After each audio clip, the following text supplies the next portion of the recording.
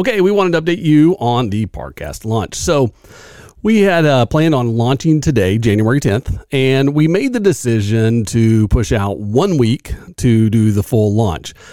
Mainly, frankly, internally, we ended up having our annual executive planning sessions with RentBridge, and they ended up going a little bit long, mainly just going through this is basically a regular thing we had scheduled. It went a little bit longer than planned, and then we had a few scheduled things sort of pop up we weren't expecting. So I felt that it was probably a little bit better since we're going into our first week of launching the podcast. I wanted to make sure that there weren't any distractions and we had enough time. So because that scheduling went a little bit long, I just, like I said, I would rather launch it right, make sure that these first few episodes are definitely entertaining, fun to watch, and that we bring good content. So we're going to wait 1 week till next Monday, and we will launch the ParkCast then. So it will only make it that much better.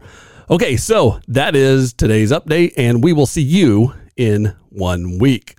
I look forward to seeing you then.